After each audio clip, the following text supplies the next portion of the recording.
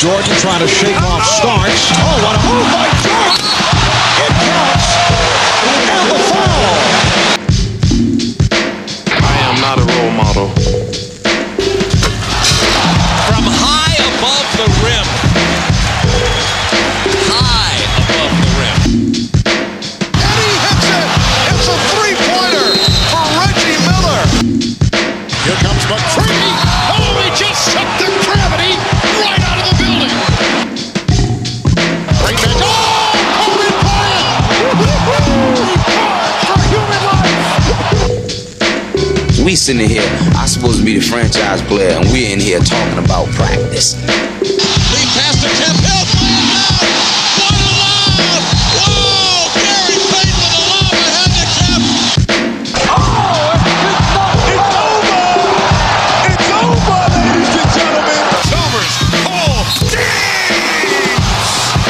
Whoa! So for me, man, listen, I know what I wanted to do a show on the Knicks. I think you were the main guy to come on because you're an avid Knicks fan. You're an avid supporter. You bleed orange and blue. I assume for 20, 25 years you've been a Knicks fan. For me, I became a Knicks fan when they got Sprewell in '99. So let's say, 20 years for me. Most of that time has not been playoff time for me. For you, you were a fan in the big time golden era of the Knicks. At that time, I was a big Chicago Bulls fan with Michael and Scotty and Phil Jackson. So for me, I never liked the Knicks. And now, being older, I tend to maybe feel like I didn't appreciate that roster during the 90s as much as I should have, been from New York and being a New York native. But for you, man, when did you become a Knicks fan? How did you become a Knicks fan? And what game do you recall seeing on TV first? And what was your first game at the Garden?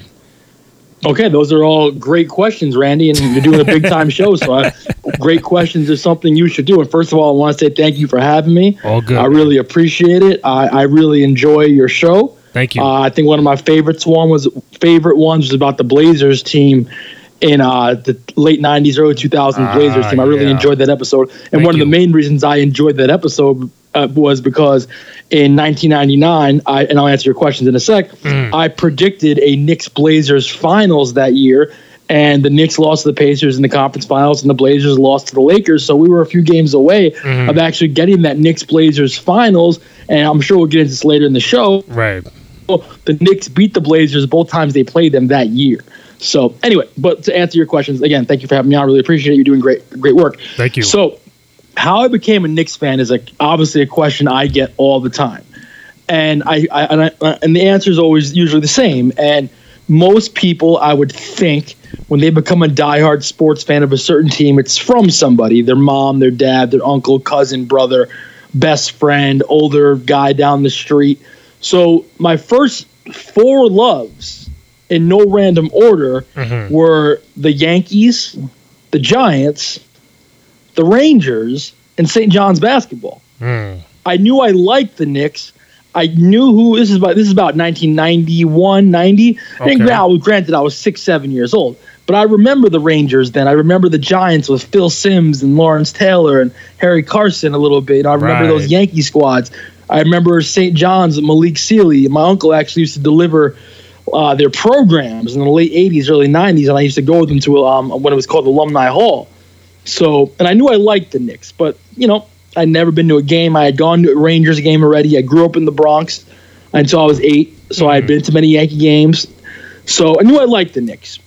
Anyway, now I moved upstate in 4th grade to the Catskills, moved up there. Again, it was those first four loves. This is the start of the 92-93 season. Now, you mentioned you were a diehard Bulls fan. Yeah. Around that time, everybody loved the Bulls. Exactly. Shaq was a rookie. A lot of people were gravitating towards Orlando. People like the Sonics. Yeah. And, there were some Knicks fans. I was in upstate New York, so I was in New York. And then the start of that season, I don't remember it. It was 1992. But where I became obsessed was two different parts. All-Star Game 1993 was in Utah, and Patrick Ewing was in it. And I was like, God, I love this guy. And then I maybe watched a Knick game or two the rest of that season. But then when the playoffs started in 1993, first round versus the Pacers, John Starks headbutts Reggie, I became obsessed. And Randy, you've known me for a long time. Yeah. A lot of people have known me longer. My Knick fandom's not that normal. It's a little crazy. And it just took over my life that spring of 1993. Obviously, got my heart broken. You know, the Knicks won games 1 and 2 versus the Bulls in that conference final. Everybody knows what happened with Charles Smith in Game 5. And that spring, it just took over my life. It took over my body. I made sure I went to my first Knick game the next year. Obviously, I was 9 years old, so I didn't have a lot of say in it. And then to answer your next question, so the first game I remember was the first round of the Knicks Pacers in 1993, that 93 playoffs.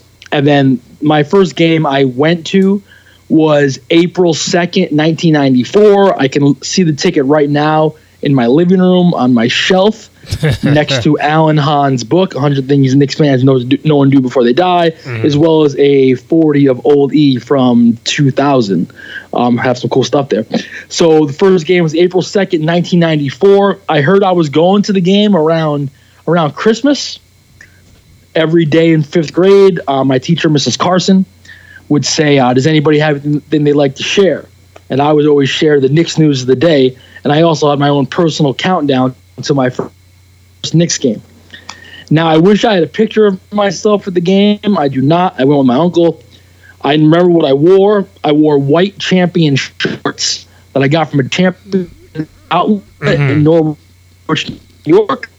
Rick Ewing jersey with the classic New York Knicks snapback hat. Don't remember the brand. It was either Starter or probably Logo Athletics for the hat. The Knicks beat the Heat by a big margin. I'd say 20 points. It was, Randy, I had been to the Garden before twice. One Rangers game, one circus, Ringling Brothers Barnum and Bailey Circus. I had never, I remember the first time I saw the court. And we got there early before the doors opened. We walked right up to our seats, and we were sitting in section 416, row F. The first time I saw that court, man, I never saw anything like it. It was the most beautiful sight I've ever seen. I mean, it was amazing. And just being there, and then remember, like, we got there early, Charles Oakley was out there shooting, Derek Harper was out there shooting, and then obviously eventually the teams came out for warm-ups. And what kind of sucked, though, is that John Starks didn't play. Either did Charles Smith. They were both out with injuries. Starks ended up coming back for the playoffs, obviously, in 94. So the starting lineup that game actually was Derek Harper at the point guard position, Hubert Davis at the 2, Mason at the 3, Oakley at the 4, and Ewan at the 5. And I never forget hearing Mike, even though I heard Mike Washevsky's voice a little bit on the TV, to hear his voice in person. And obviously the name that sticks out the most is the way he used to say Derek Harper. Yeah. I'd say his most popular names are, Derek Harper, Patrick Ewing, probably Stephon Marbury, the way he said Marbury, the way he said Carmelo Anthony, and probably Latrell Sprewell. Obviously Mike Washevsky, the exception of maybe Bob Shepard, the longtime voice of the Yankees. I mean, he might have some of the best pipes you will ever hear. And that game, Randy, actually was the Knicks' 16th straight victory. The buzz was at an all-time high. People were thinking championship or bust. And also, a cool story about that game, I'll get to you, was that I always knew the Knicks had a white guy, but I didn't know his name. So I remember that in that game, the Knicks were up by 20, 25 points with, like 5-6 minutes left. And the whole crowd starts chanting, "We want Eric." I turned to my uncle. I said, "Who's Eric?" He's like, "Eric Anderson, the white guy." I'm like, "Oh, that's funny." Wow. So with about 2 minutes left, Riley finally puts him in. 19,763 all rose as one. And now Nice. a funny story about that. I had a chance to chat with Greg Anthony about this one time. So there, and you know how it is in basketball. If you're up by a lot of points and the shot clock is off, you don't take a shot. Well, anyway, there's about 2 minutes left. The Knicks had a couple possessions. They're trying to get Eric the ball. I'm sure he touched the ball. Not sure if he got up a shot. Last play of the game, Knicks are up 20-something points. Greg Anthony brings the ball up the court and gives it to Eric Anderson. My man shoots a 3 and nails it. Yo, Wow. the Garden went crazy. And, Eric Anderson, as you know, and you might not know, actually passed away about 7-8 months ago. Mhm. So I was so happy I was at that moment to see. And to be at that game, 16 straight, it's still to this day Right.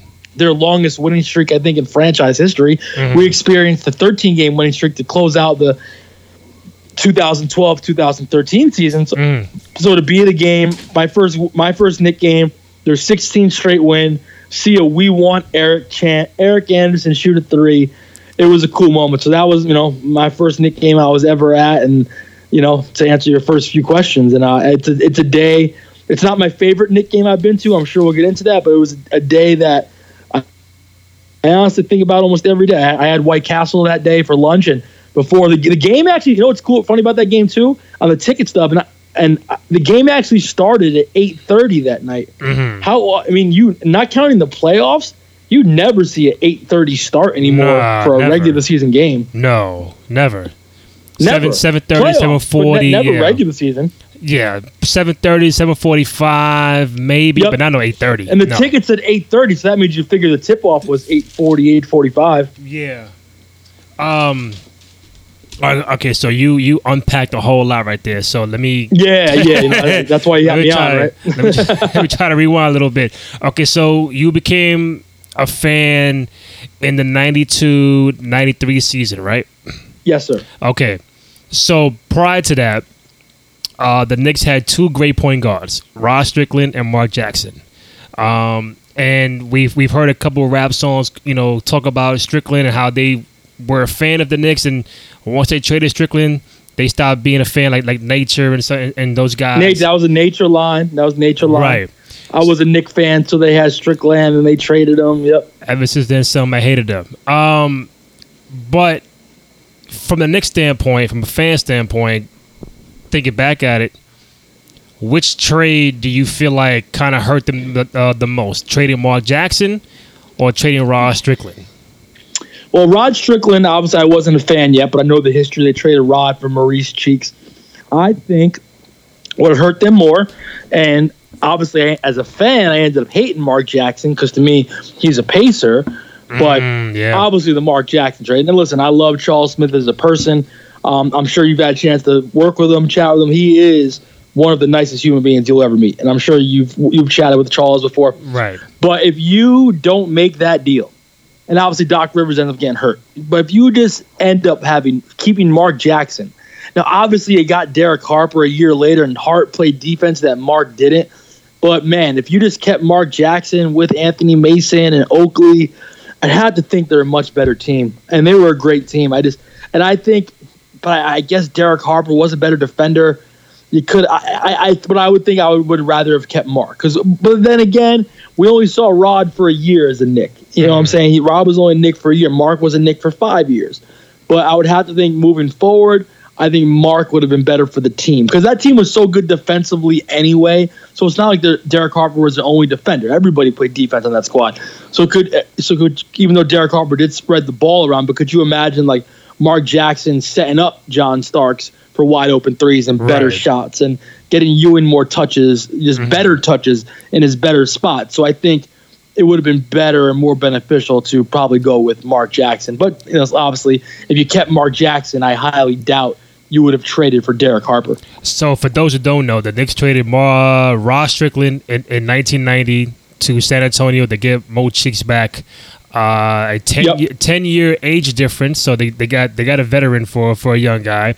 You go to 92, they trade Mark Jackson to the Clippers, and they get Bo Kimball, Charles Smith, and Doc Rivers.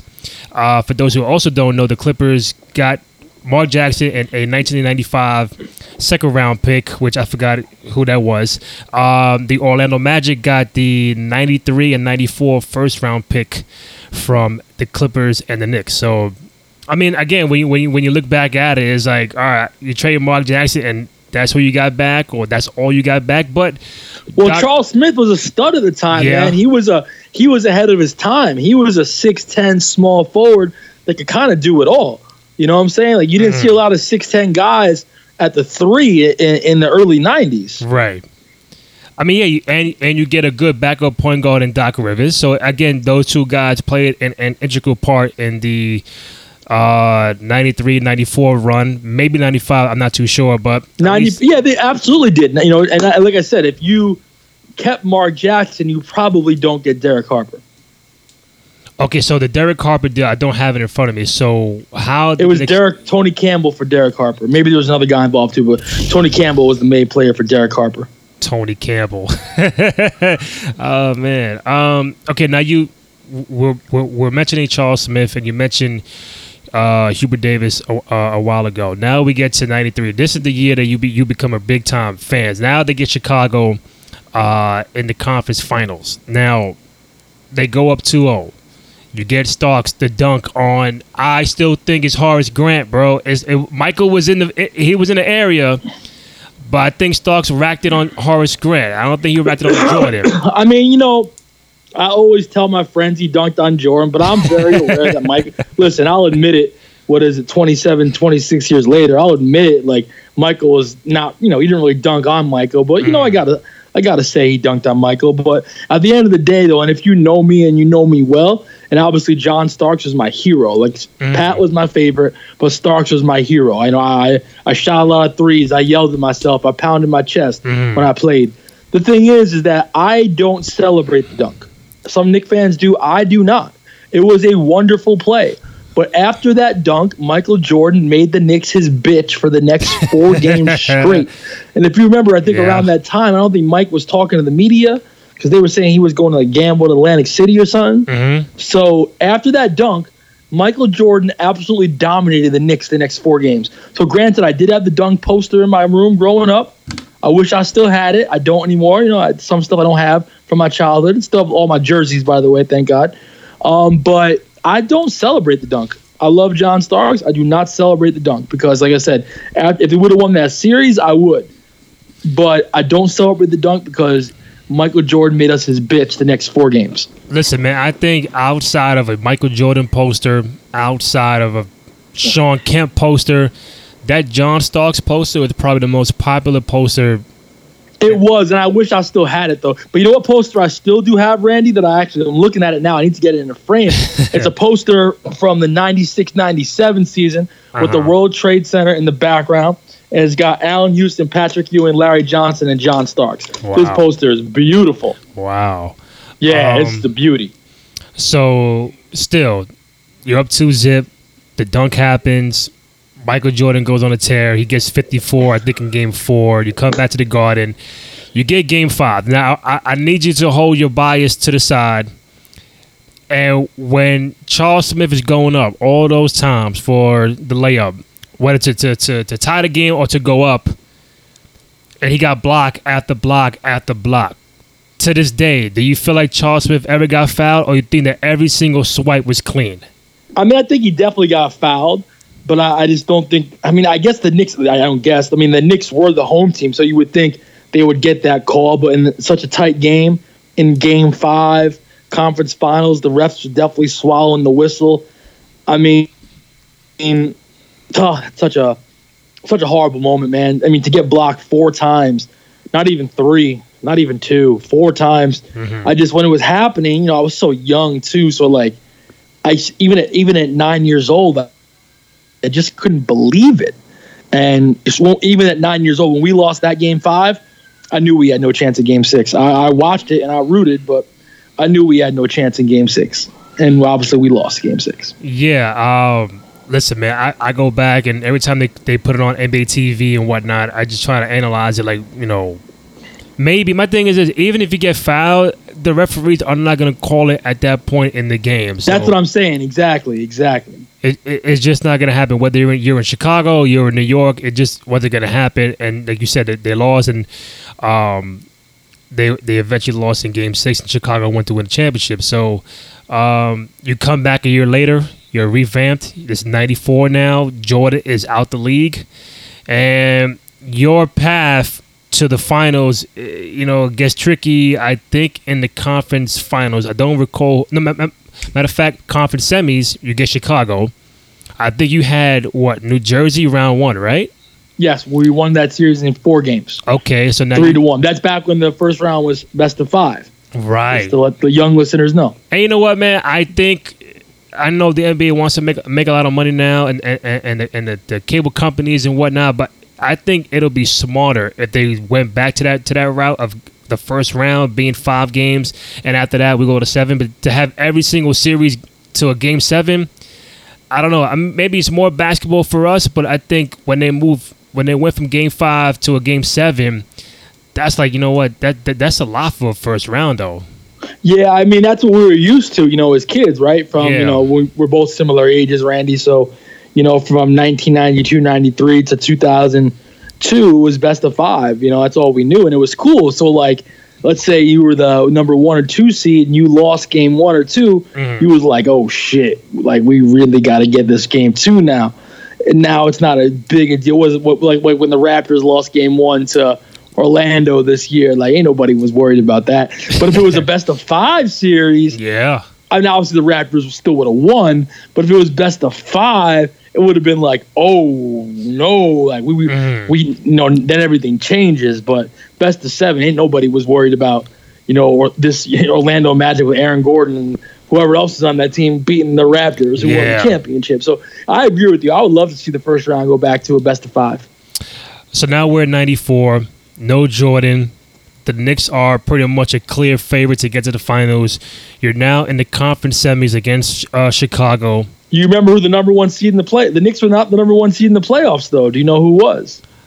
I don't have it in front of me, so I'm not cheating. That's fine. I'm not. No one's expecting you to remember things like me. Number 1 seed. Was it like Atlanta or something like that? Atlanta. It was Atlanta. Yep. Atlanta Hawks. Wow. Yep. Atlanta Hawks with the number. They had it. Mookie Blaylock and Dominique. They had it. Oh, that's right. It was still there. Stacey Augmon. They had. Yeah, they were the number 1 seed in the playoffs. Wow. They ended up losing in the second round to the Pacers, who eventually met the Knicks in the conference finals. The Atlanta Hawks with number 1, 94. Jesus Christ. Yeah. Yeah. Yep. So we get to game 5, man. Kevin Willis. Yeah, Kevin Willis is up there. Listen, man, some played until he was like 45 years old. I was a big Bull fan, so now when this play happens, again, keep your bias to the side. I know exactly what you're about to bring up. Listen, man, and you know what? I'll keep my bias to the side too. But honestly, man, did Scottie Pippen foul Hubert Davis, or was it more No, he didn't foul Hubert Davis. He did not foul Hubert Davis. That was a phantom foul, and that was that's the name of that call, the phantom foul. Mm-hmm. Hugh Hollins was the referee. Everybody knows that. It was one of those calls, in New York sports. We got lucky, kind of like 2 years later with Derek Jeter and Jeffrey Mayer and Rich Garcia was the umpire in right field. Yankees didn't win the World Series, though. The Knicks did not win the championship. But no, Scottie Pippen did not foul Hubert Davis. And, if they don't call that, the Knicks lose game 5. And so the Knicks lost game 5 in 93 with Jordan. Yeah. And I knew going back to Chicago, the Knicks had no chance. I think had the Knicks lost game 5 at the Garden, I do think the Knicks go back to Chicago and grab a win and then still win the series in 7. I do believe that. But there's a chance, if they don't call that, maybe the Bulls win that series in 6. Yeah. And I'll tell you what, man, and I hate this. I'm putting my bias aside now too, brother. Okay. I think the Bulls beat the Pacers in those finals, and you have the Bulls in the finals now without Michael Jordan. Now, I think the Rockets would have beat that Bulls team. Mm-hmm. But imagine history. This is basketball fans, and I'm taking my orange and blue colors off for a few seconds now. Okay. What would they be? And obviously, the Bulls won 55 games without Michael Jordan. Starting backcourt was B.J. Armstrong, Pete Myers, yes, Scottie Pippen, Bill Wennington, Will Perdue. They still had Horace Grant on that squad. Wow. What would history say, even if they lost, what would history say if the Bulls went to the finals without Michael Jordan? That would be very interesting because the Bulls still had a good year. They won 55 games, and they were inches away from going to the conference finals. Had they got to the conference finals, I do think they beat that Pacer team. So I think it would be very interesting for history buffs like ourselves to say the Bulls got to the finals without Michael Jordan rather than game 7 of the Eastern Conference semifinals. Yeah, because for me, man, I think, Scottie Pippen without Michael, a lot of people tend to kind of overlook that year for Pippen. He was an All-Star MVP. He was getting 22-7 without Michael, 55 Yeah, he was games. the MVP candidate for the season. I believe David Robinson won it that year. But Scottie I don't remember the voting, but I believe Scottie had to be up there in votes. No, right? 94 was Olajuwon, I think. MVP? Yeah. Who won it? Was it Olajuwon 94? I think Olajuwon was 94. I think Robinson had it 95. Okay, that's fair. So Makes it's like, sense. yeah, I mean, either way, Pippen was up there for the voting, and sometimes that year gets overlooked. Everybody was more like, you can't do it without Michael. But like you said, again, in retrospect, if Chicago wins Game 5 and let's say they win the series, then they go on to play Indiana and they beat them, you could have had Houston and Chicago, the almighty matchup that everybody would have wanted to see with Jordan being there. And then let's say they lose. Right now we're still saying, hey, Scottie took Chicago to the finals without Jordan, but now you got to put more respect on that guy's name. Right, exactly. So that's what I'm saying. If Hugh Hollins don't make that call, and the Knicks lose that series, basketball history is looked upon different, even if the Bulls lose in the finals. Because, like you said, imagine just saying the Bulls went to a final without Michael Jordan. Instead, they ended up losing in the conference semifinals. Still a successful year considering Jordan wasn't there. But that's just how the cookie crumbled that year for them. So for you as a fan, you beat Chicago, but in the back of your mind, you say, yeah, we beat them, but if Michael was here, it would have felt a little better. I remember that night. I was in 5th grade. It was a Sunday. I was so excited. I really didn't think about. Obviously, I thought about it that Michael wasn't there, but years later, I don't really. Obviously, a series win is a series win. True, but that I don't really like. So I got in a fun argument with the late great, rest in peace, Anthony Mason on one of my shows, and I was like, Mace, because he was like, we finally beat the Bulls, and I was like, Mace, obviously I love you, but that doesn't count. He's like, what you mean it don't count? I'm like, bro, it does. It counts as a series win, and you earned it, but you can't say you just can't. It just doesn't have the validity, man. You can't just say you beat the Bulls if Mike wasn't there. So years later, I was like, man, I can't really say we beat the Bulls, but at the time, I'm just like, oh, we're 4 more games away from getting to the finals, so I wasn't really tripping about if Mike was there or not. It was only years later, probably when Mike retired in 98, when I was like, man, we really, because, I was still hoping we played the Bulls in the playoffs in 96, lost in 5. We never played them in 97, which I wanted to. So we never got a crack at them to beat them with Mike. And then when Mike retired in 98, I was like, man, we never really beat these dudes with Jordan. Yeah, I know. I've always had that in the back of my mind. Yeah, I got one off. But it's cool, though, because when Michael came back in 95 and 96, like you said, you played him in 96, did not in 98, and did not in 97, and did not in 98. So, listen, man, we see it today. The Warriors can win a title, but then there's no Kyrie and there's no Kevin Love. But it's still a win is a win. But then you always say, hey, what if they played? What if Michael was there? Oh, of course. Of course, I agree. People forget, actually, you mentioned about Kyrie and Kevin Love. I feel you're right. I think people forget that, that year, that first year the Warriors won the championship in 2015, not to get off topics, but people forget that Kyrie and Kevin Love were out that whole series. Kyrie played in game 1, got hurt in game 1. Kevin Love didn't play at all. Right. So I don't think there's any way Cleveland loses that series without them. But like you said, a championship's a championship. It's like for the Raptors this year. Obviously Clay got hurt in game 6, but Kevin Durant was out, but championship's championship. So at this point, the Knicks played Chicago in the playoffs in 91, 92, 93, 94. At some point, you're probably like, I hate Chicago. I hate Jordan. I hate Pippen. Did you feel how much did you hate the Chicago Bulls?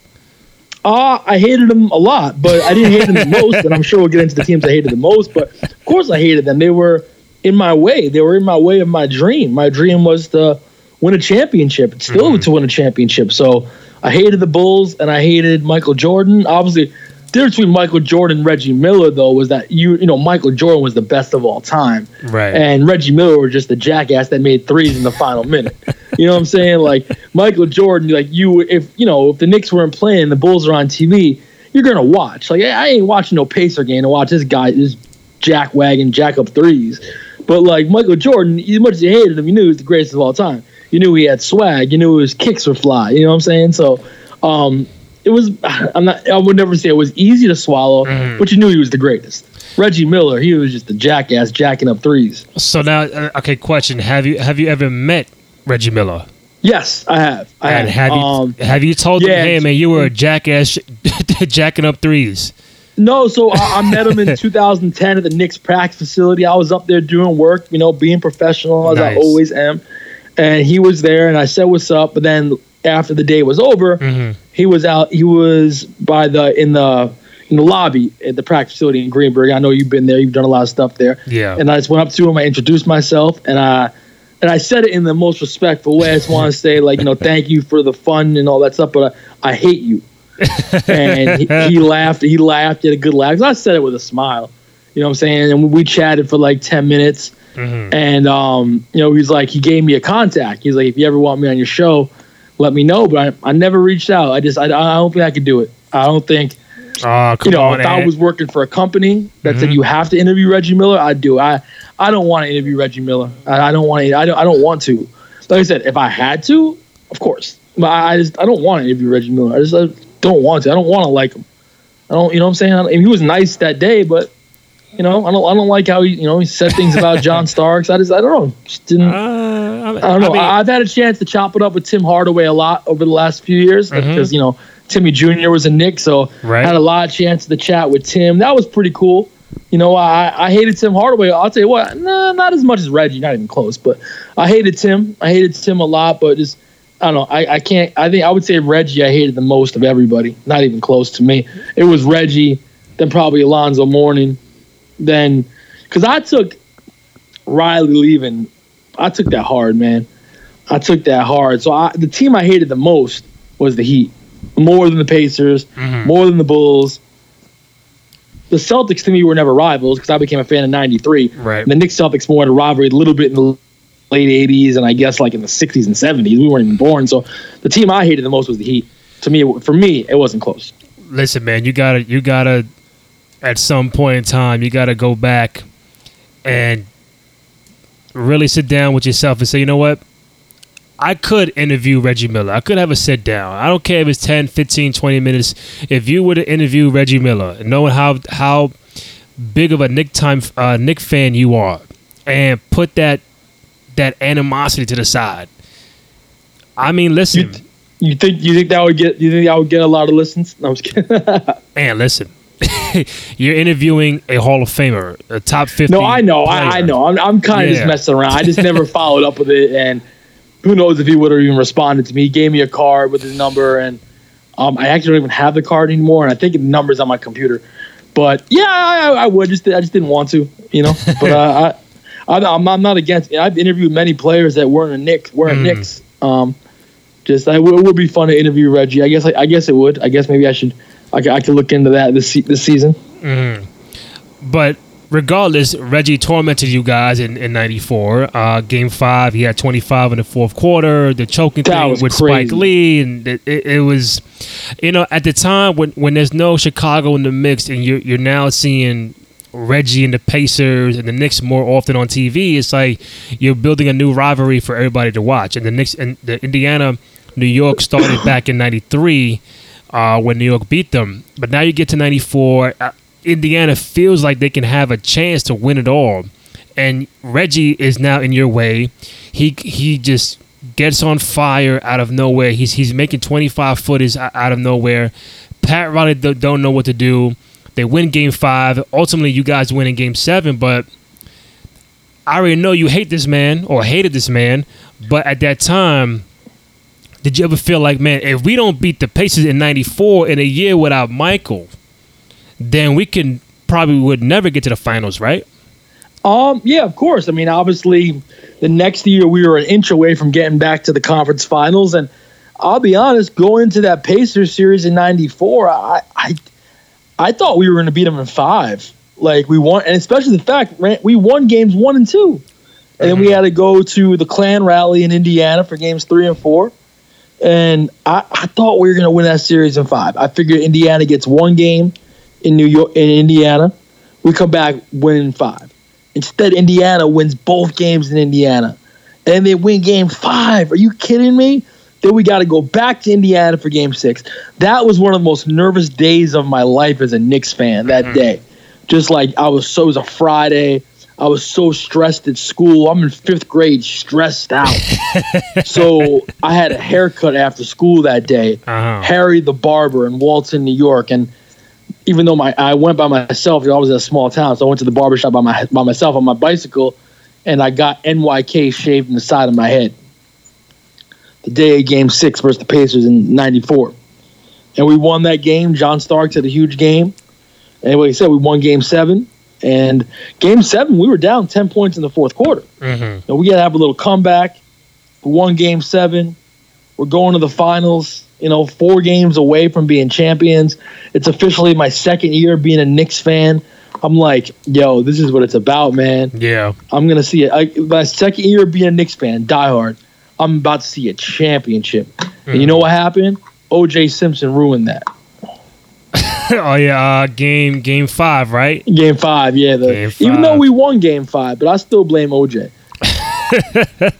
Yeah, June 17th, '94. So you guys beat Indiana. You're now in the NBA Finals. You get the Houston Rockets. Now, I remember seeing that as a fan.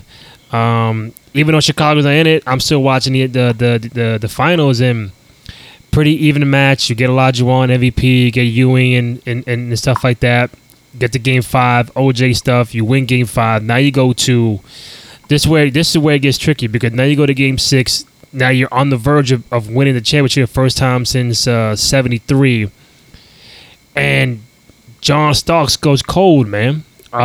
In Game 7, he was hot in Game 6. Hot in Game 6. And cold in Game 7, right? Very ice cold in Game 7. Not even cold, ice cold. Okay, so refresh my memory. Why or how did you guys not get it done in Game 6? Game 6 was a tight game throughout. John Starks was on fire. And then, it came down to the final play. We're down 2, a couple seconds left. And the play Riley drew up was for Starks to come to the ball, get the ball, and then I believe Oakley sets the pick, and Ewing, if you watch the play closely, Ewing rolls to the basket. Starks apparently was supposed to hit Pat, get the layup, and tie the game. Starks is on fire. Oak sets the pick. Ewing rolls. Ewing's wide open, but Starks goes for the win. Now, Olajuwon knew, and Olajuwon had said this in interviews, Olajuwon knew Starks was on fire. So Hakeem said, as soon as Starks caught the ball, he knew he wasn't passing. So one of the reasons Pat was wide open was because Hakeem said, I know this motherfucker taking the shot. He knew he was taking the shot. So Hakeem let Pat go to the basket. And Hakeem went out to Starks and blocked a 3, which forced Game 7. Wow. I don't know, man. That could have been it. That could have been it. And then, going into Game 7, obviously I was worried. And yeah. To see my hero play that bad, 0 for 11 from 3, 2 for 18 from overall. I only watched the game one more time after. It was about 12, 13 years later. And most of the shots Starks took that night were actually wide open, uncontested. Most of them, and John was known for forcing up shots. John didn't force up a lot of shots that night. Literally just nothing went in. And then finally, Riley lost faith in Ronaldo Blackman. He lost faith in Hubert Davis. And I kept saying, I kept saying, put in Hubie. I like Hubert Davis. When I recall, he finally put in Hubert Davis with a few minutes left, and Hubie hit a 3 or 2. And what's crazy, too, is that I think Alan Hahn, I believe, did an interview with Pat Riley, or Riley has said this in other interviews as well. Pat Riley's had a great career. He's won 4 or 5 championships with the Lakers. won a championship with the Heat in 2006 as a coach. Obviously, was the GM of the Heat in 2012, 2013 for the championships. And Pat Riley has one regret, and that was not getting it done for the Knicks, getting the championship. That's Pat Riley's number one regret. And inside that number one regret, he said, was, as much as he loved him, was leaving John Starks in too long in Game 7 of the 1994 NBA Finals. And Starks went what? 2 for what? 18, 17? 2 for 18 total. I believe it was 0 for 11, 0 for 12 for 3, and 2 for 18 overall. So he didn't. I know for a fact he didn't even hit a 3 that game. Now I'm pretty sure throughout events that have happened since then, you with him have kind of caught up and everything. Have you ever asked him, "Hey, John, listen, man, what the fuck happened in Game 7?" Or just so that's a good question. So I've had the opportunity to become very friendly with John. He was the first player I ever interviewed back in 2005. Maybe this is just like bad journalism by me or bad. I've never asked him, and I've interviewed John 20 times. Never asked him. Because about that game. I've asked him about everything else. I've never asked about that game. I've asked about losing the finals, but I've never brought up that game to him because he's my hero. I love the man, and I ask good questions. I think I've done a good job the last 15 years putting out content, but I have not asked John Starks about that game because you don't want to open that up. Are you afraid? You're nervous? I'm not afraid. No, because I've known John personally now 15 years. I'm not afraid at all. I mean, I don't know. I've always felt like my relationships with these guys are very important, and I feel none of these guys have had to do. And I'll ask these guys tough questions. Don't get me wrong. I don't know. Just never wanted to ask them. Okay, so you have 2 things to do: interview Reggie and ask John Starks what happened. Okay, that's fair. Well, here's the thing: I know the answer that what John's gonna say. I would like to interview Reggie. That would actually be fun. I haven't really thought about it since like a week after I met him, but that would actually be kind of fun. Yeah, that would be, especially if he kind of and Reggie seems kind of a troll too. So I feel like if he embraces my Knicks fandom, we could actually have some fun. True. I mean, listen, man. I would be a little. I would think about it twice to ask Starks. It sometimes. Yeah, I don't care about. Here's the thing: John wouldn't get mad at me. Right. I don't care about my relationship with Reggie Miller. I care about my relationship with John Starks. Hey, I don't have a relationship with Reggie Miller, nor do I want one. I don't care. So now we get past 94. Houston wins in Game 7. They're the champions, and you guys come back in 95. Speaking of 94, let me ask you one thing. Have you ever watched the MSG special narrated by Gus Johnson called Spring of 94? I believe I have. I'm not going to say you would know. You should. You should know you have. It's one of the greatest pieces of television I've ever seen, and I cry at the end every time because I think one of the lines, I think Al Trautwig said, the great Al Trautwig said, I believe the quote was, "If 1 million turned out for the Rangers parade, what would have been the turnout for the city's game?" And when he says that, I literally I was crying like a baby. 2 million, 3 million, it don't matter. Right, everybody's out there. He was like, if 1 million came out for the Rangers, what would the parade have been like for the Knicks? I think that parade would be like 2 days. Man, I can't even imagine. I seriously, man, I think about. No, we'll get to 95 obviously in a second, but I think about that. What would that be like, man? I can't even imagine what it would like to be like to win a championship. It's like, and I don't need to be like the Golden State Warriors and get 3 in 5 years. I don't need to be just need one like the Lakers and get 5 in the last. Just give me one. Give me one. I need one. Yep. I mean, I want to, but I just need to experience that one. So before I wrap up with 94, you mentioned that when the game happened, you did not see the game until 13 years later. So let's about that. Yeah. So that puts you at 2007. So when's the last time you seen Game 7? that time. I never watched it again. So you haven't seen it in 12 years? No reason to. I know what happened. if I listen, there's a few games that if I turn on NBA TV, I will not watch, and that's Game 6 or 7 versus the Rockets. I will not watch Game 5 versus the Pacers in '94. I will not watch Game 1 versus the Pacers in '95. I will not watch Game 5 versus the Spurs in '99. I will not watch. I can't. Like, I'm a real life version of Ben from Fever Pitch, just much cooler. Mm-hmm. I can't. Like, I don't think you understand. Like, I can't handle this stuff. Like, I have nightmares of certain things that like happened or didn't happen, or why this shot didn't go in. Like, I replay these moments. Like, I'm not joking. Like, I need help.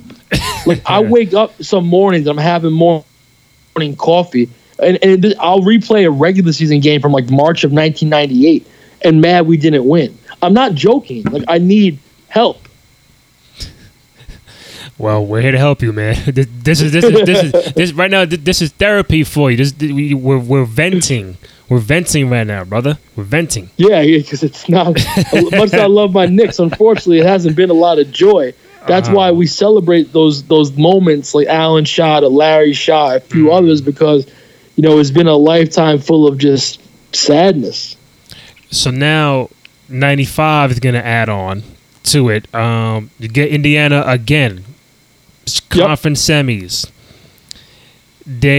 Reggie does the 8 points in 8.9 seconds, whatever it is. Game 1, you pretty much the fans left the building thinking you had Game 1 in the bag. So what's funny about that, and I didn't really know this until literally years and years later. Mm-hmm. Now I never leave a game early.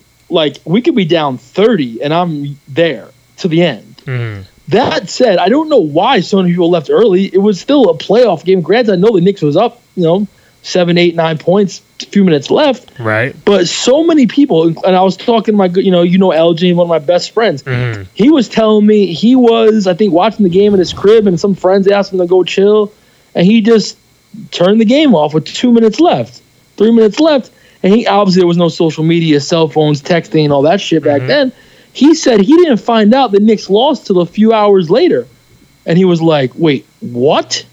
So there's a lot of fans. What's funny about that moment, now I saw it live. Mm-hmm. There's a lot of fans that didn't find out the Knicks lost, diehard fans, until hours later. Crazy. That's crazy. Imagine that would never happen now. No. But imagine thinking you got the dub. Game 1 of the playoffs, because the Knicks were kicking their ass that game. And that's one of the, when you watch any documentary about that game, we were smoking them. Now, when people talk about, let me go here for a minute. All right, go ahead. When people talk about Game 5 versus Game 1 versus the Pacers in '95, people only talk about Reggie's 8 points. Let me tell you, that meltdown the Knicks had was one of the biggest meltdowns in the history of sports. I'll tell you what happened every single play to end that game. Reggie hits they're down 6. Reggie Miller hits the initial 3 to cut the lead to 3. Anthony Mason, may he rest in peace, inbounds the ball. Reggie pushes Greg Anthony. Then Anthony Mason throws it up. Reggie catches the ball. Reggie goes back to the 3-point line, hits a 3. Now he ties the game. Now what's really, really fascinating after Reggie hits that 3 to tie the game is that the Knicks get fouled. The Knicks foul John Starks. Excuse me, the Knicks foul. The Pacers foul John Starks. Right. So now the game is tied. Reggie just hit the 2 threes. I'm like, all right, it's awful, but John Starks is going to the line. 2 points. John goes to the line. He misses both free throws. When he misses both free throws, Reggie gets the rebound, and the Knicks foul Reggie. Then Crazy. Reggie goes back to the line. He makes 2 free throws, and then the Knicks come back down. Greg Anthony falls.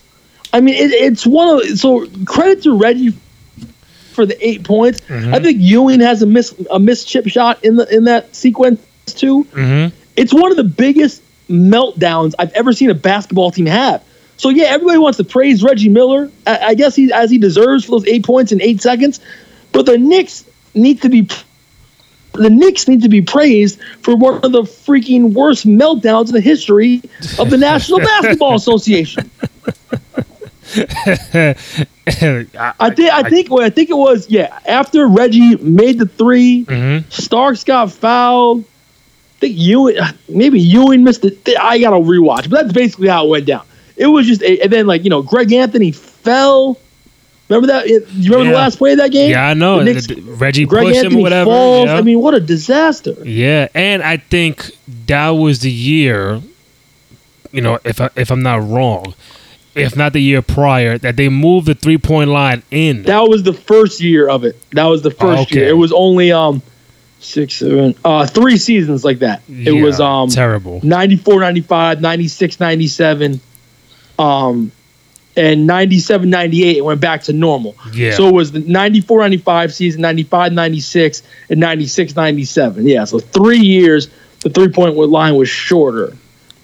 Crazy. And then 97, 98, when the Bulls beat the Jazz, in that series, the 3-point line was back to the regular way, which it's been since. Yeah, man. And then I don't know what happened in Game 2 to Game 6. I don't know what happened. I know Game 7. I mean, the Knicks won Game 2. Mm-hmm. They went back to Indiana. The Knicks lost Games 3 and 4. It was either Game 3 or 4 in Indiana that Ewing had. I think it was Game 3. You can look it up. I don't have it in front of me, but I'm pretty sure. I'm 99% sure. Ewing had 1 point in Game 3 in Indiana. 1 point. That's it. That means he didn't even have a field goal. And I remember Game 4. Some jackass in Indiana, some hillbilly, had a sign that said, even I could score 1 point. Freaking jackass. Knicks lose Game 4. Come back to the Garden for Game 5. Knicks are down 1. 5-6 seconds left. Inbound to John Starks. John Starks gives it to Patrick Ewing. Patrick Ewing was battling the Achilles injury, so he was wearing a long-ass sock in that game. Hits the shot. The Knicks go up by 1. Byron Scott for the Pacers misses a potential 3 to win the game and the series. They go back to Indiana for Game 6. The Knicks win Game 6 in Indiana on a Friday night again, a year later. And then Game 7, which I would imagine you're going to bring up next, is when, Game 7 was a back-and-forth battle. Both teams scrapping, battling. And then, obviously, Knicks down 2. 5-6 seconds left again. Inbound to Ewing. Finger roll. Some say he could have dunked it. I say he couldn't have because of the injury he was battling, but he kind of just flipped it up there, and that was a moment that felt like 3 hours. And when he got to the lane, I did think he was going to dunk it, but even though he didn't dunk it, I didn't expect a 7-foot Hall of Famer to miss a chip shot like that. Sure enough, he goes up, and he missed it. Okay, and I was watching the game at a friend's house. Yeah. His name was Nicholas New, and he missed the shot, and I just walked out. Didn't say bye, just walked out, and I rode my bicycle home, and I was 11 years old, and the whole bicycle ride home, I was crying. I couldn't believe what I just saw, and I didn't watch any highlights. I didn't watch SportsCenter. I think I watched one game of the conference finals between the Pacers and the Magic. It was the game that Penny Hardaway had that big shot, and then Rick Smith at the buzzer beater. That was the only game I watched. Yeah, I remember that. Yeah, I couldn't handle it, man. It just. I did watch a little bit of the finals though. Orlando, Houston. It was tough, but it was tough times, man. It was tough. It was tough, man, to see Patrick Ewing miss that layup and then just deal with more scrutiny. Then of course a few weeks, I remember the classic scene after Ewing missed the finger roll was Pat Riley in the hallway with his hands on the wall. And who would have thought that would be the last time we would see Pat Riley in Madison Square Garden as the head coach of the New York Knicks? So I'm going to get to Pat in a hot second. So going back to the point you made that Ewing scored 1 point. I believe that was in Game 3. That was Game 3. The Knicks scored 68 points, which was at that time the fewest points ever in the NBA game since they put the shot clock in play. So it was just a total crazy, terrible game for the Knicks in that game. 68 points. Ewing scores 1 point with 7 minutes to go in the game. I don't even know what he shot for. I don't know how many shots he took.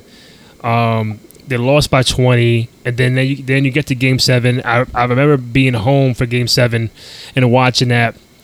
And people could say he could have dunked it. I'm not. I think he. I think he jumped a little too far. To say, excuse me. I don't think he could have dunked it. I don't think he could have. Me either. I think he jumped a little too far away to get that elevation. Correct. I mean, and at that time, oh man, dunk that shit. When you really look at it, like maybe not. I don't think Ewing had the legs for that. I'm not even sure if he jumped off the wrong foot. Yeah, I think he was too far to get the dunk. He wasn't Giannis Antetokounmpo. Like he wasn't dunking that. But listen, man, when that happened, that really closed the door. Like, at that point, did you feel like that window of winning a chip was over? Did I feel the window was over? Yeah, the window of winning a championship. No, why? Nah, because at the end of the day, Patrick Ewing was still 31, whatever years old. No, I didn't.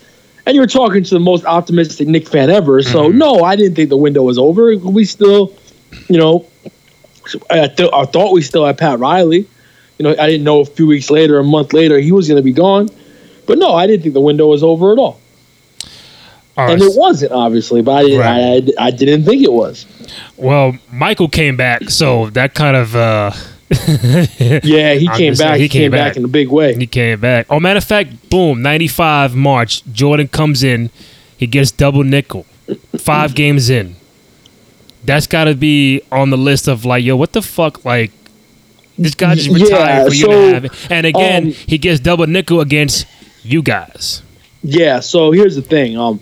As I said earlier in the program, a lot of my friends growing up were Bulls fans. So going into that game, Michael was playing well. Michael was, 4 or 5 games in. Mm-hmm. He struggled against Indiana. If you remember, I think in his second game back was in Boston, I think. I think so, he had 27 in that game. Mm-hmm. And then Atlanta. He had a game in Atlanta where he won the game at the buzzer. Game winning. So Mike was playing well going into that game.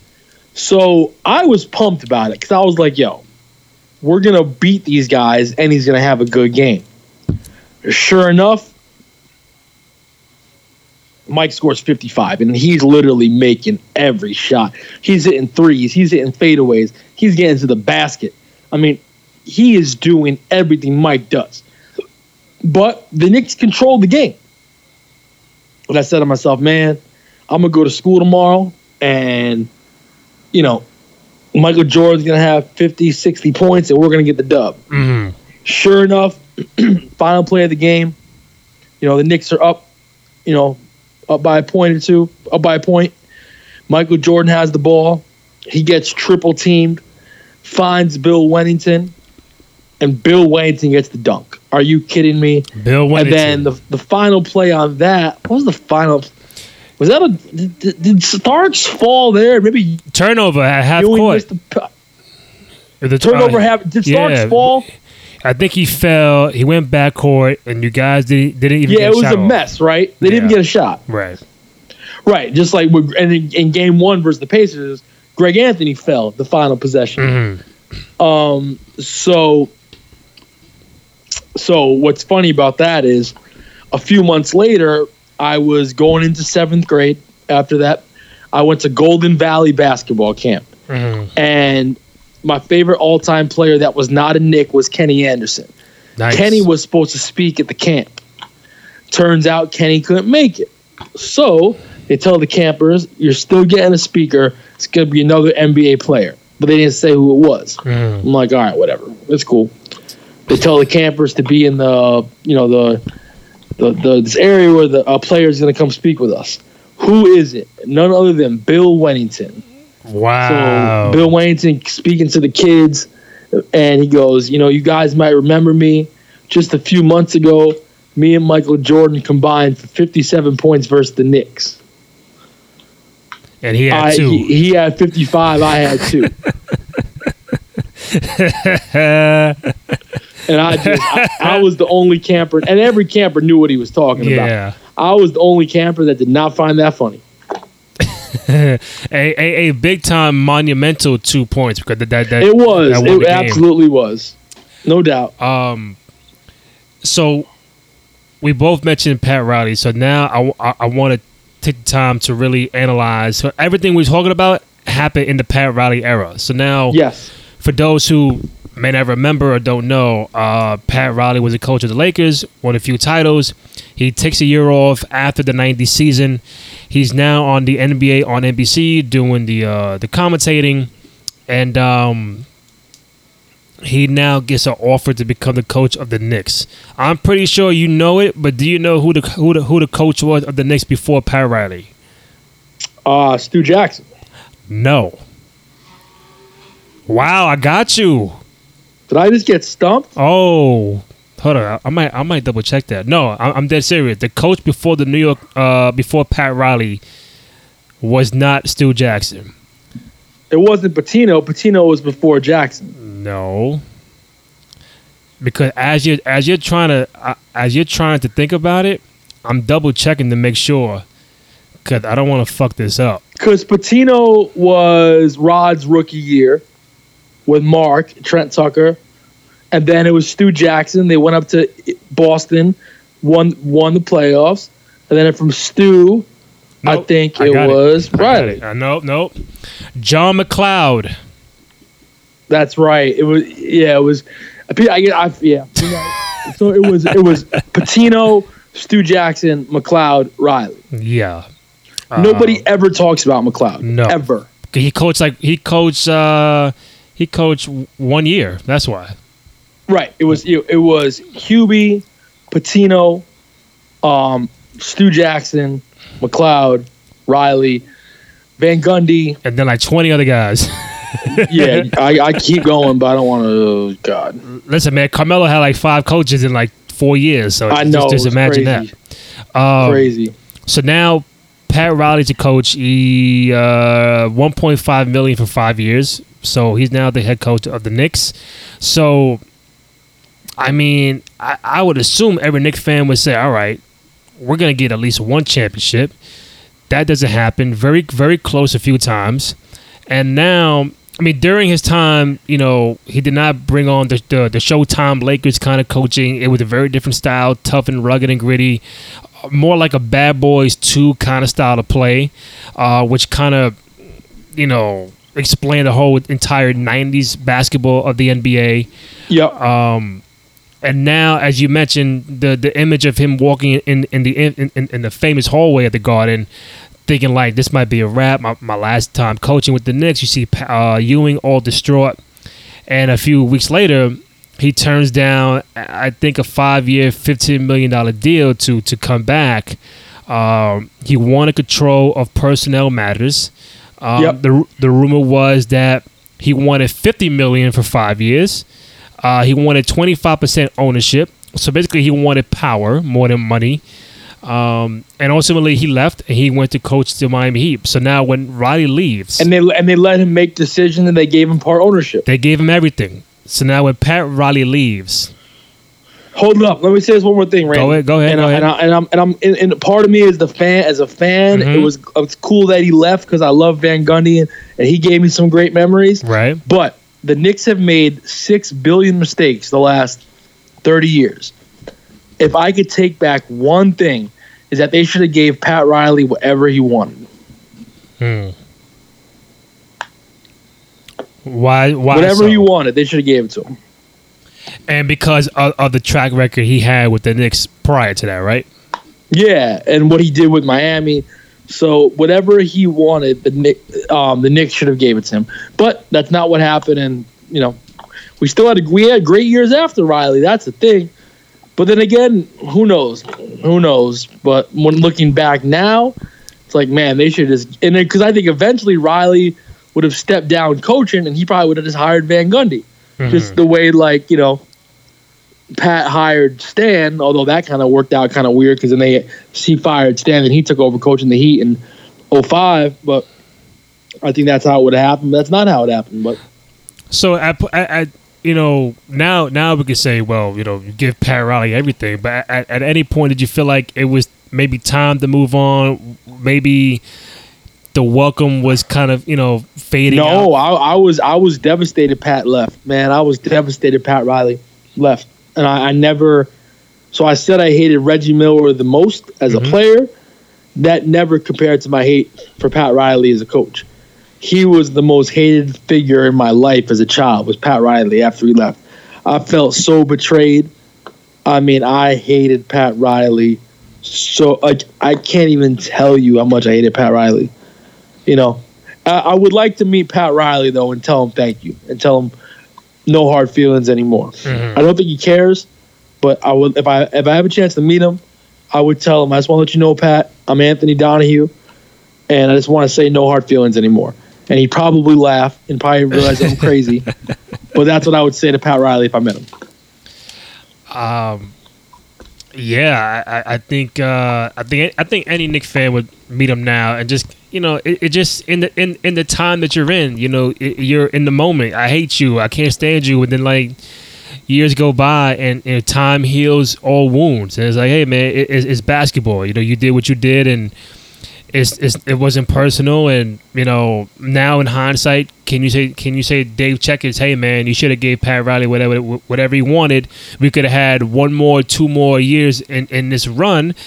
But then it's the domino effect. If he stays, Jeff Van Gundy ain't coaching.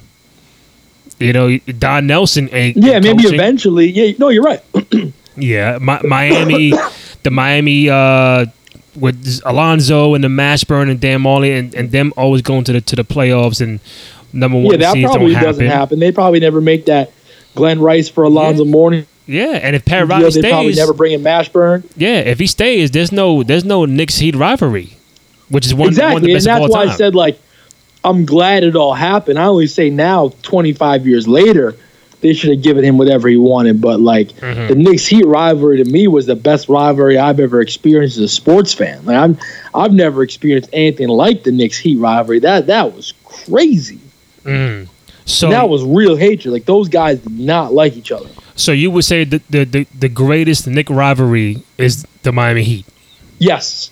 Okay. Some say the Bulls, but I say the Heat.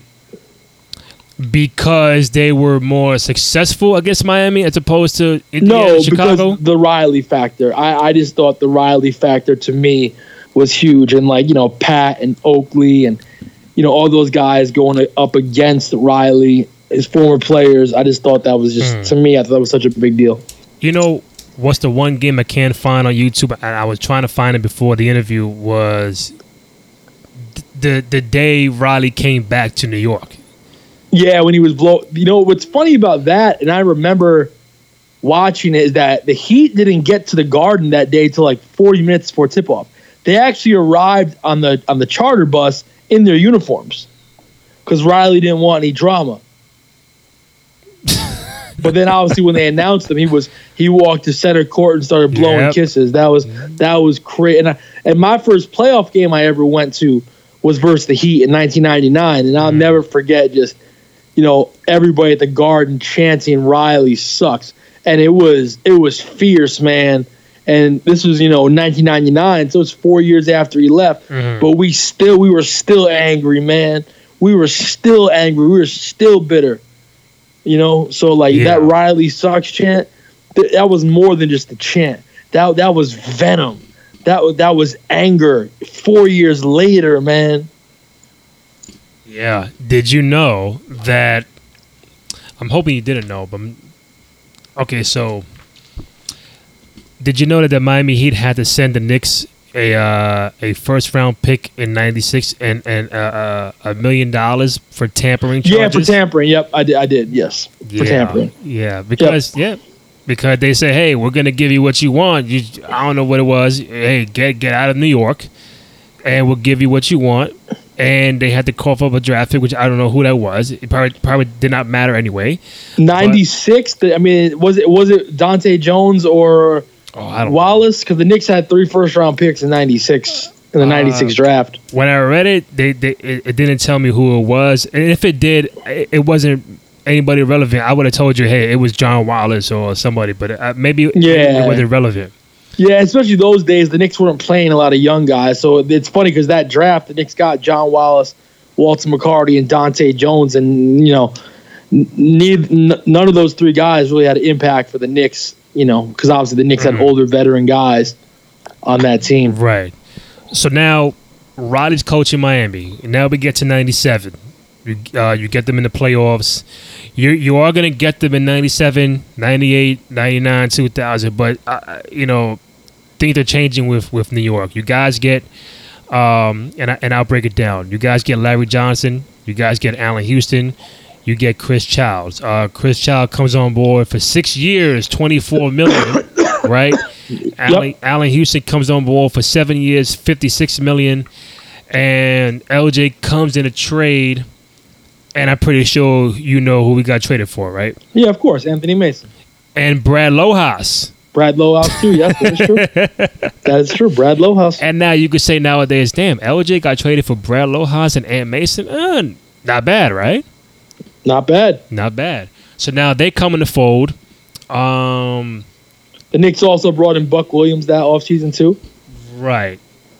Okay, so now we get to 97 playoffs, and before that, I had Bobby, Bobby C. Of course. Last year, and he told me that the 19, as much as you guys could have won 94, the 1997 team, he felt he said 94 was the best chance of winning the chip, but 97 was the best team to win the chip. Do you agree with that or disagree to saying that the 97 roster you had could have been the best team you had to win the entire championship? I 100% agree. I've said that numerous times. I've had a chance to speak with, those guys. Obviously Allen Houston or Larry Johnson, they're going to say the 97 team was the best because they weren't on those teams. But I've asked Charles Oakley. I've asked John Starks. Had a chance to ask Johnson. I've definitely asked Oakley, definitely asked Allen Houston, and they both said absolutely the 97 team was the Knicks' most talented team, without a doubt, because they could do so much. You know what I'm saying? They won 57 games. They beat the Bulls twice that year, and the Bulls still won 69. They could have beat the Bulls in all 4 games that year. I remember every single one, but they beat the Bulls twice. We were ready for the Bulls. We never got a chance to see the Bulls because of Rod Thorne and the new rules of the fighting. But that team, I really, truly believe in my heart, could have beat the Bulls that year. I just think we matched up so well. John Starks won 6th Man of the Year. Patrick Ewing was still in his prime. Probably the last year of his probably about it.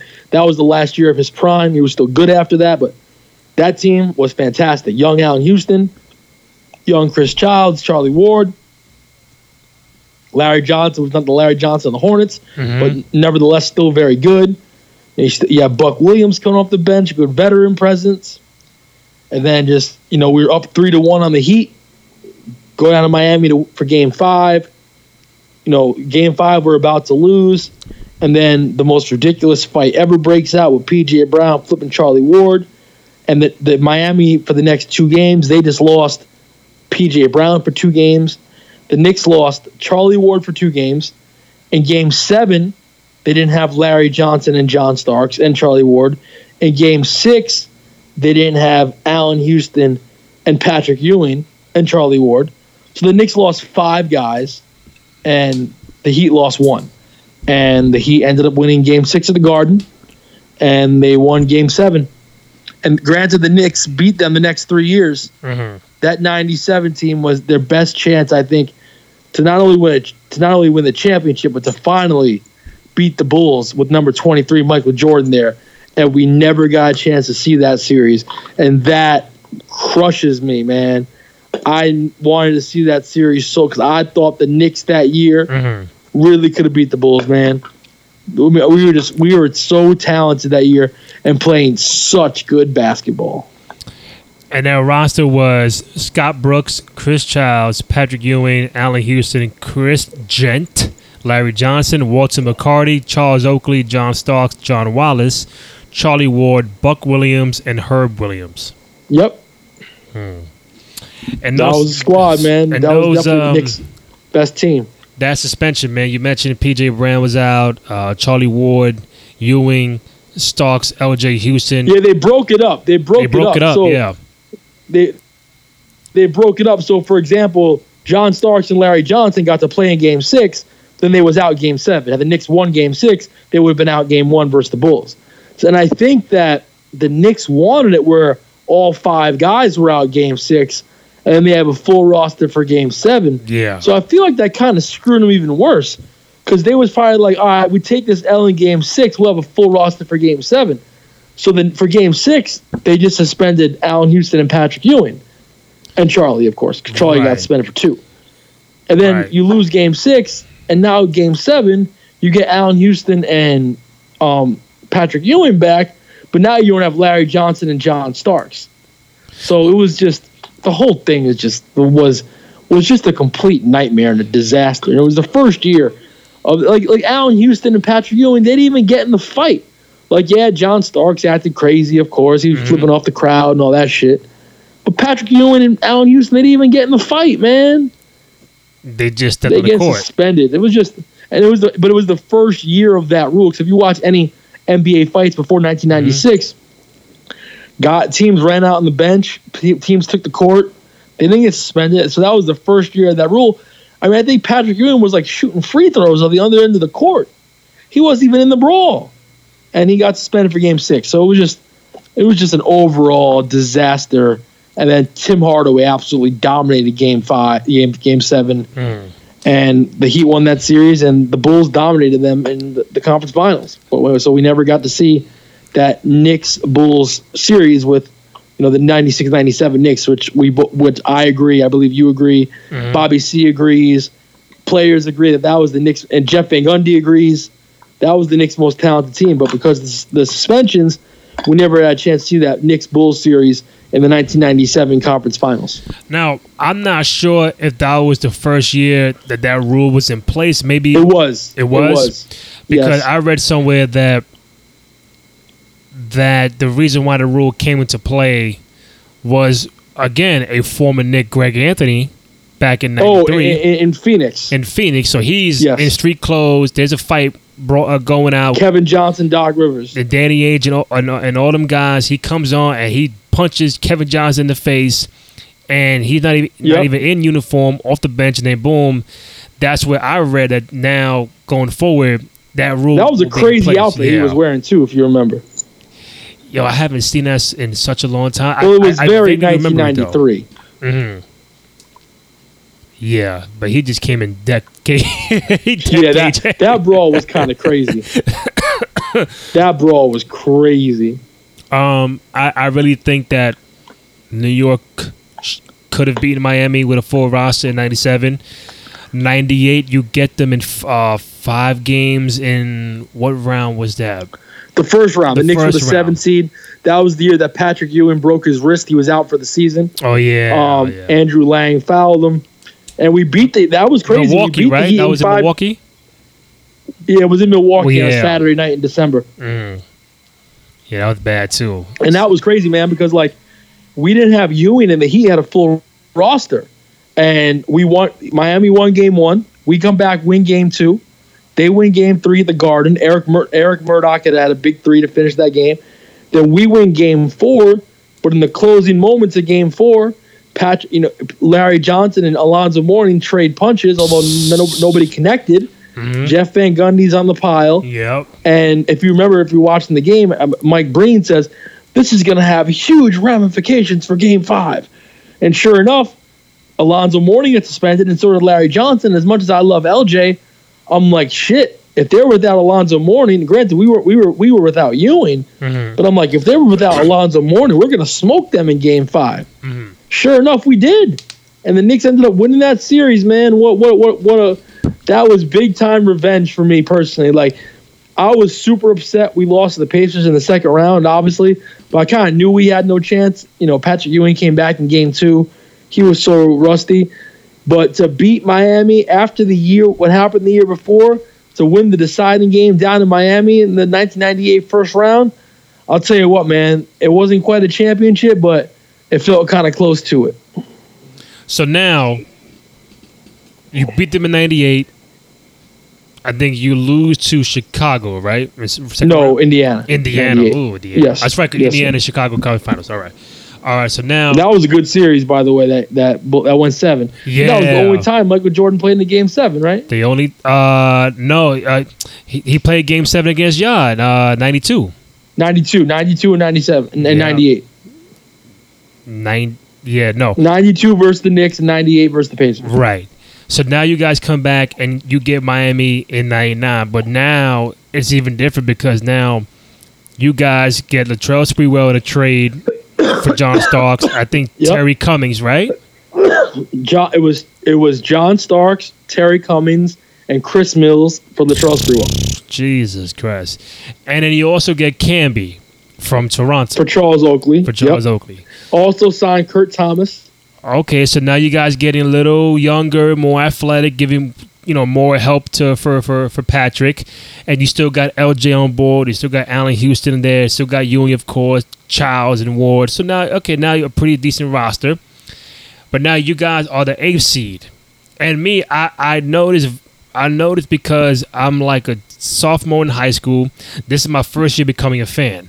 So now Chicago is no more. They win 98. Everybody leaves. So I'm like, I don't have a team. And then you guys get Sprewell. Spree was one of my favorites back in Golden State. So I said, fuck it, man. I'll ride it out. And I became a Knicks fan. And I don't know what their record was, but I'm like, you know what? I'll watch a few games. I like Sprewell. I like Allen Houston and everything. So I'm like, all right, bet. I can dig it. And now we're the 8th seed, and we get Miami in the first round. I think a very competitive series. But then we get to it's funny. All the first 4 games of that series were trash. The Knicks blew them out in Game 1. Miami blew us out in Game 2. Mm-hmm. Game 3 was the first playoff game I ever went to. The Knicks won that game 97-73. Game 4, Miami, washed us. Yep. And then Game 5, it was back and forth every possession. Mm-hmm. So now, put me in Game 5. Oh man, what a day! You're down 1, and I think if I'm not wrong, I think Miami or New York had the play coming out, and then Miami or New York had a timeout. I think someone called a timeout. And then the Knicks did. The Knicks called a timeout. So they changed but it. they decided I believe when the Knicks got a defensive stop, I think on a steal, and the Knicks called a timeout, but they went the length of the court to bring it up the court. Okay. And if you remember, that possession was about to be one of the worst possessions of all time. The Knicks, that possession was going absolutely nowhere. And the Knicks caught a break by the ball going out of bounds. Yeah. And when the ball went out of bounds, Van Gundy, they didn't call a timeout. They didn't have a timeout, but they drew up a play. And that was a play called triangle and down, where Allen Houston comes to the ball and then goes to the basket. And Allen caught the ball, went to the basket, and then everything went perfect.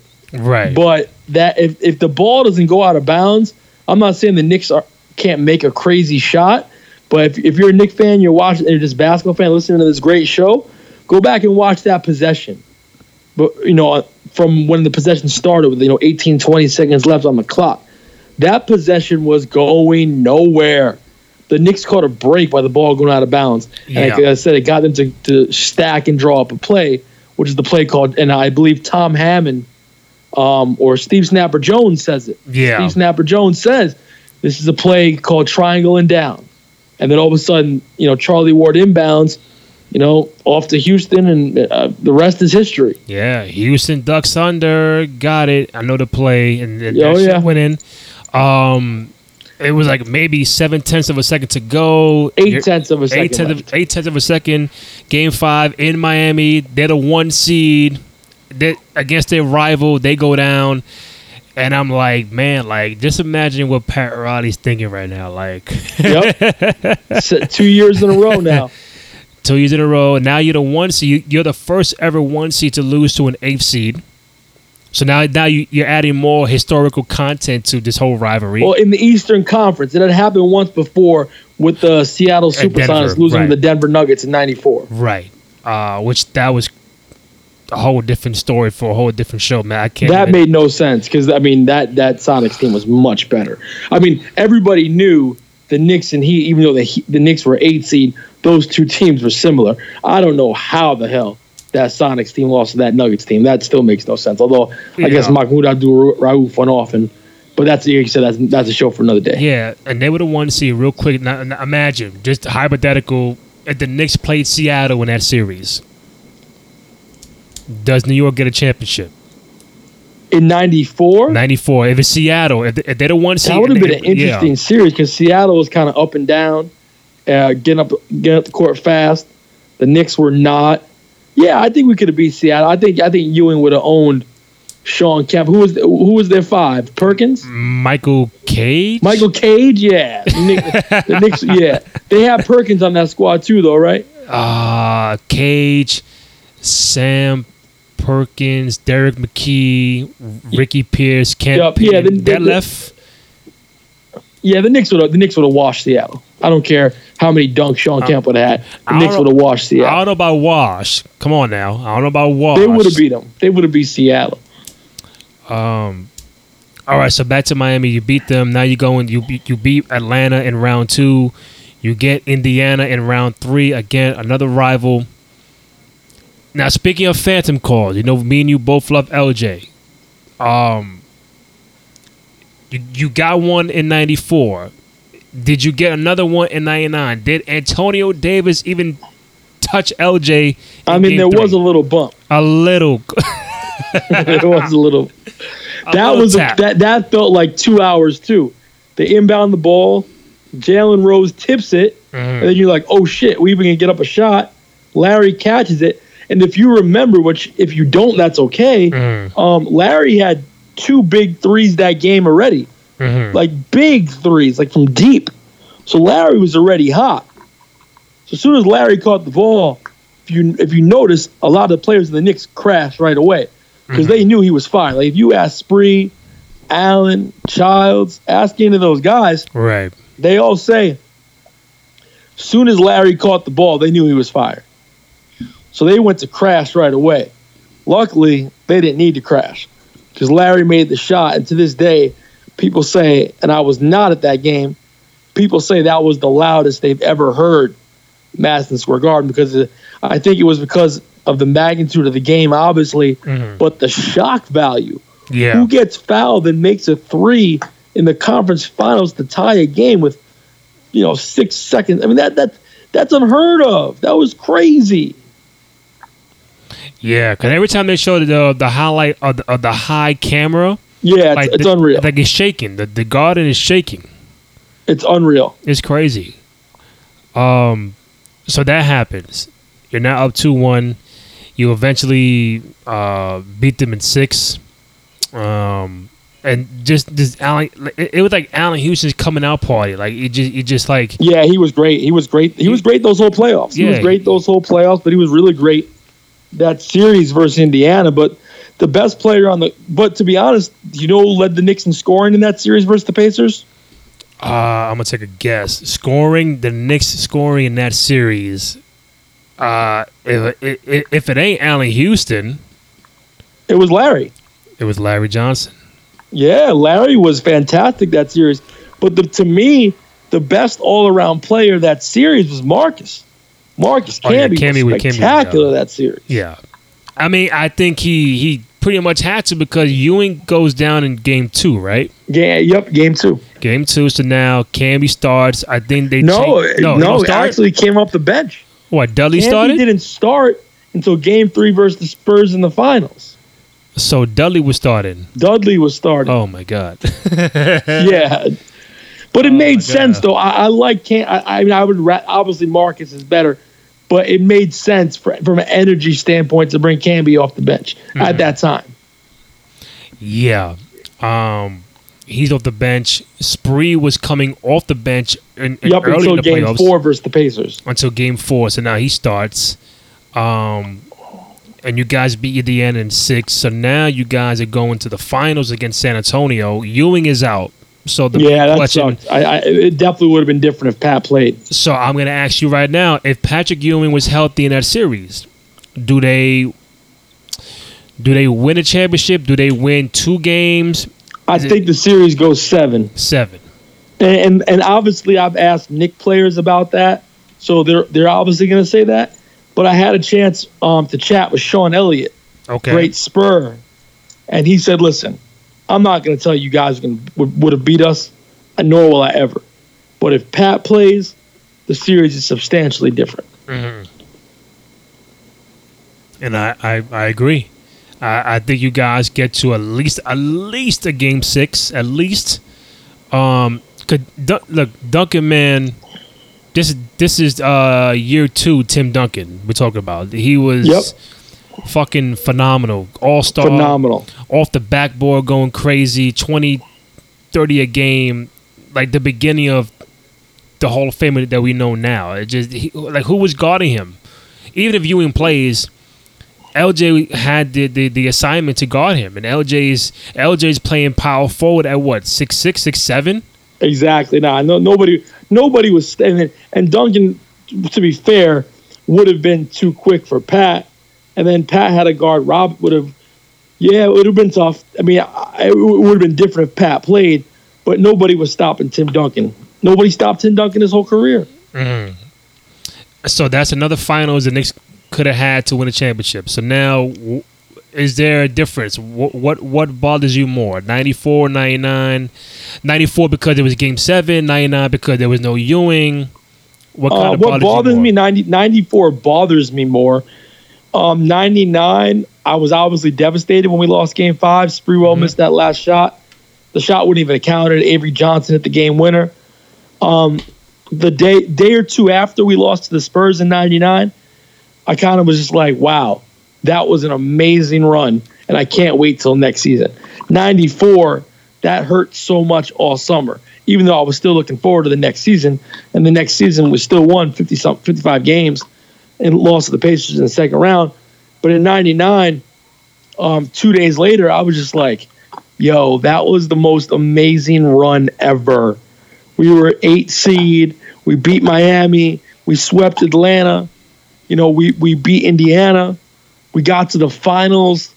Like, that was a party, man. That was the best 2 months of my life, man, that 99 run. Because, like, I'm a Knicks fan, so the Knicks can start off 10-0 this year, and you know I'll be like, oh, I expected it. That's me. But, man, nobody saw it. I mean, I saw it coming because that's just me. But, like, that 99 run was so much fun. So when it was over, I was just so proud of them. I had my chest held high, and I said, bring it on next year, man, because I really thought 99, 2000 we could win the championship. Like and we were close. I thought we were really close. I thought that was our year. To this day, I think about the 99, 2000 season literally every day. I think about that season, think about those playoffs, and you know, the Knicks really never been the same since. So we're in 2000 now. You beat the Raptors in round 1. Great. We swept them. All 3 games are good games, though. Yeah. All 3 games came down to, like, the final play. And who made the big shot in Game 1 versus the Raptors? Larry Johnson. Who made the big shot in Game 3 versus the Raptors? Larry Johnson. I want to say one thing. If you've never heard my interview with Jeff Van Gundy from 2014 that I did, I've had a chance to interview Jeff about 4 or 5 times. But on this one show, Jeff told me that as great as the 4-point play was, that play does Larry Johnson a disservice to how great and clutch he was. Because people tend to think of him just as the 4-point play, when Larry Johnson was so reliable, especially in big game situations. Right. No, you're right, because he did come up big, like you mentioned, Indiana series, now in Toronto. Like, he was one of the main focal points of the offense that people tend to kind of underrate at that time, because, you know, when you hear Larry Johnson, you're thinking Charlotte, grandmama, dunk contest, dunking on people, but now back injuries come into play. He has to modify his game to more of a low post, you know, small power forward. And he did it well. He modified his game and, you know, changed his game and did it well. Very well. He recreated himself, and he was great doing it. So now we fast forward all the way to, like I mentioned, Toronto. And now second round, who you get second round? Miami. We won in that's 7. right. Great series. Game 7. So remember that. Great series. Every game was great. And then again, you beat them in Miami. So back-to-back years, you go the distance. You beat them in Miami. I think Clarence Weatherspoon. Yep, Clarence Weatherspoon missed the last shot. Sprewell got the rebound. He was holding the Knicks towel in the air. Yeah, man, what a moment, man. That was probably the last great Knick moment of my life. I mean, as far as I've had a couple fun moments since, but that moment beating Miami in the second round, 2000, was the last great with a capital G, great moment of my life, man.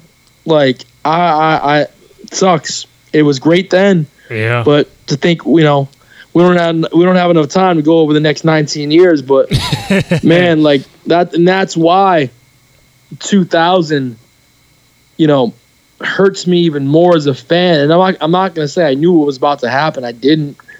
But when we lost to the Pacers in 2000 and we were a little bit banged up, and as I said earlier in the show, I predicted a Knicks-Blazers finals that year. And ironically, we beat the Blazers twice that season. And the Knicks were a game away from going to the finals, and the Blazers were a couple minutes away from going to the finals.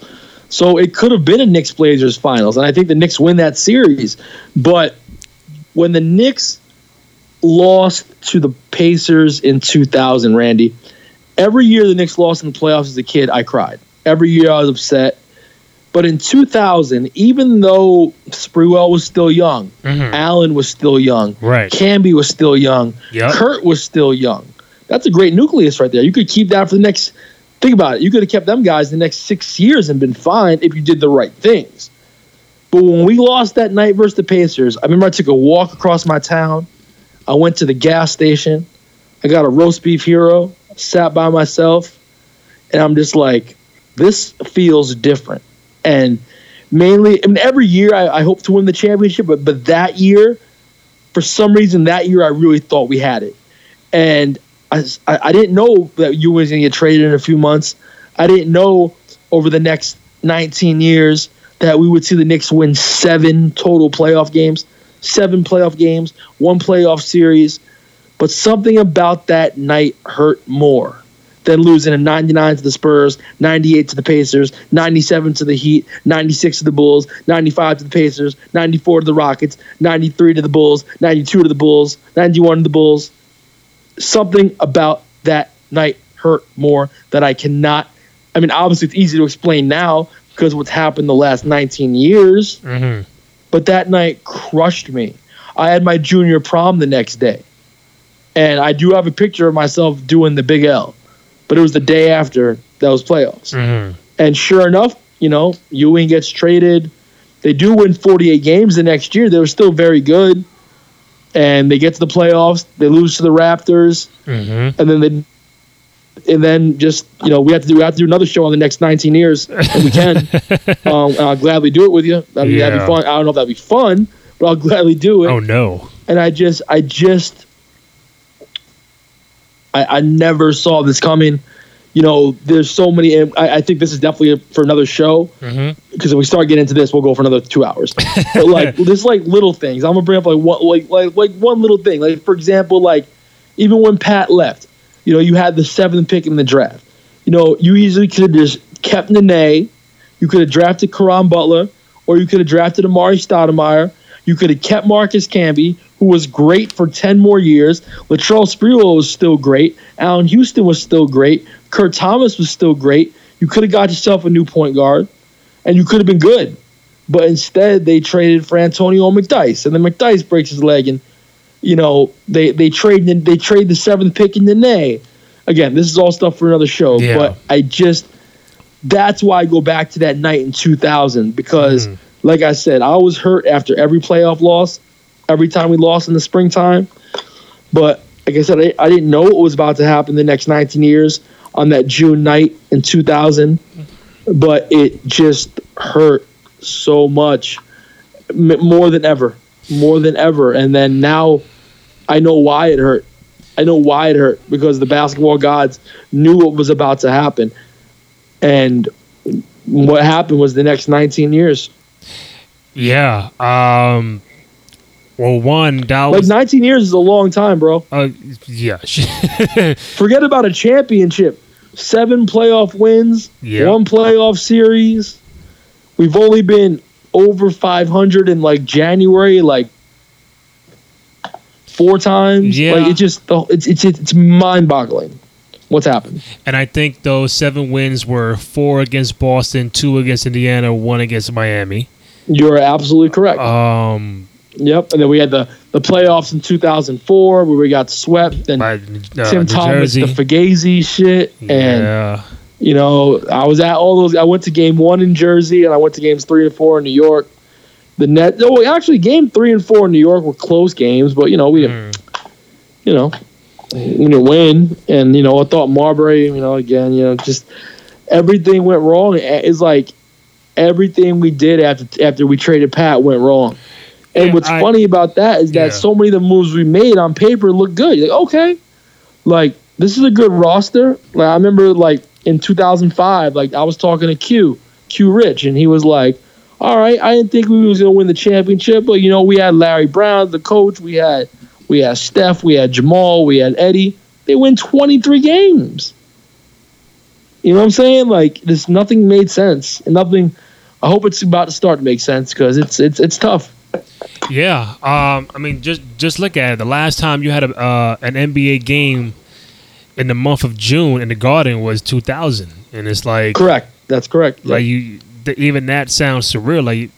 The Garden, man. The Knicks, you can't get back to the conference finals in 19 years. And think about what you was doing in 2000. 2000, when I think of the year 2000, I think of New Year's Eve and everybody being scared. Yep. I mean, I wasn't, but people were scared. People like canned foods. I remember spring of 2000, Napster. Right. I actually remember the first song I downloaded on Napster. I still have all my CDs, so I had so many CDs. Mm-hmm. But you know what? The first song I downloaded on Napster was a Jay-Z song. It's super random. A Jay-Z song? It's not a random song. It's just I had so much already in my CD department, and this is the first song I downloaded.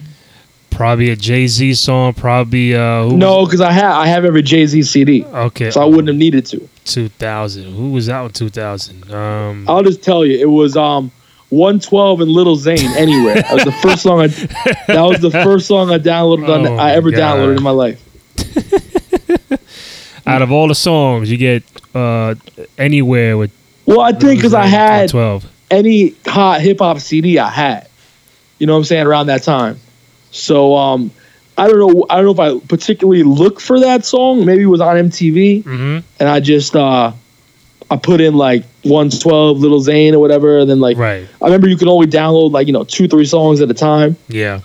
So but it was fun. Those days were fun though. I miss those days. It was fun, man. It was. It's just dial up. I remember I didn't get Roadrunner till the end of my senior year, which was the next year. So the best thing about that was, you could put an away message up all day.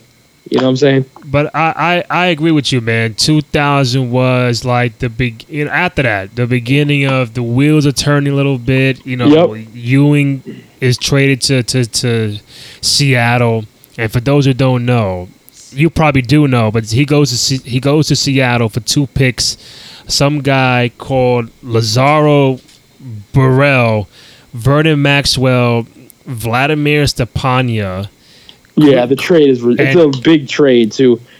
Chris Dudley goes to Phoenix with a first-round pick, and then you guys. Was Luke Longley in the deal? He wasn't the deal. I know he was a Knick the next year, but it wasn't the deal, right? Nah, because you guys got back a first-round pick, which ended up being Jamal Tinsley down the road. Travis Knight and Glenn Rice. Yeah, Travis Knight and Glenn Rice. Yeah, I obviously knew that. I guess we just signed Luke Longley outright. Obviously I know Luke was a Knick that year. But yeah, no, it was. Do you remember the original Ewing trade was actually 2 months before, and we were supposed to get Glenn Rice and Vin Baker, and Vin Baker in 2000 was a stud. Right. Vin Baker was he was in Milwaukee first and then Seattle, right? Right, and then that trade fell through, and then it ended up happening 2 months later. And I've had a chance to speak with Jeff Van Gundy about the trade, and he said that even though Ewing wanted to be traded, they didn't have to trade him, and that he come in the training camp, that he would have cooperated. And he's like, I'm not saying we would have won the championship that year, but if the Knicks just let Ewing's contract ride out, he probably just retires at the end of that year. I know we ended up playing one more season with Orlando. Oh God! But he probably, the Knicks didn't trade him, he probably just retires that year.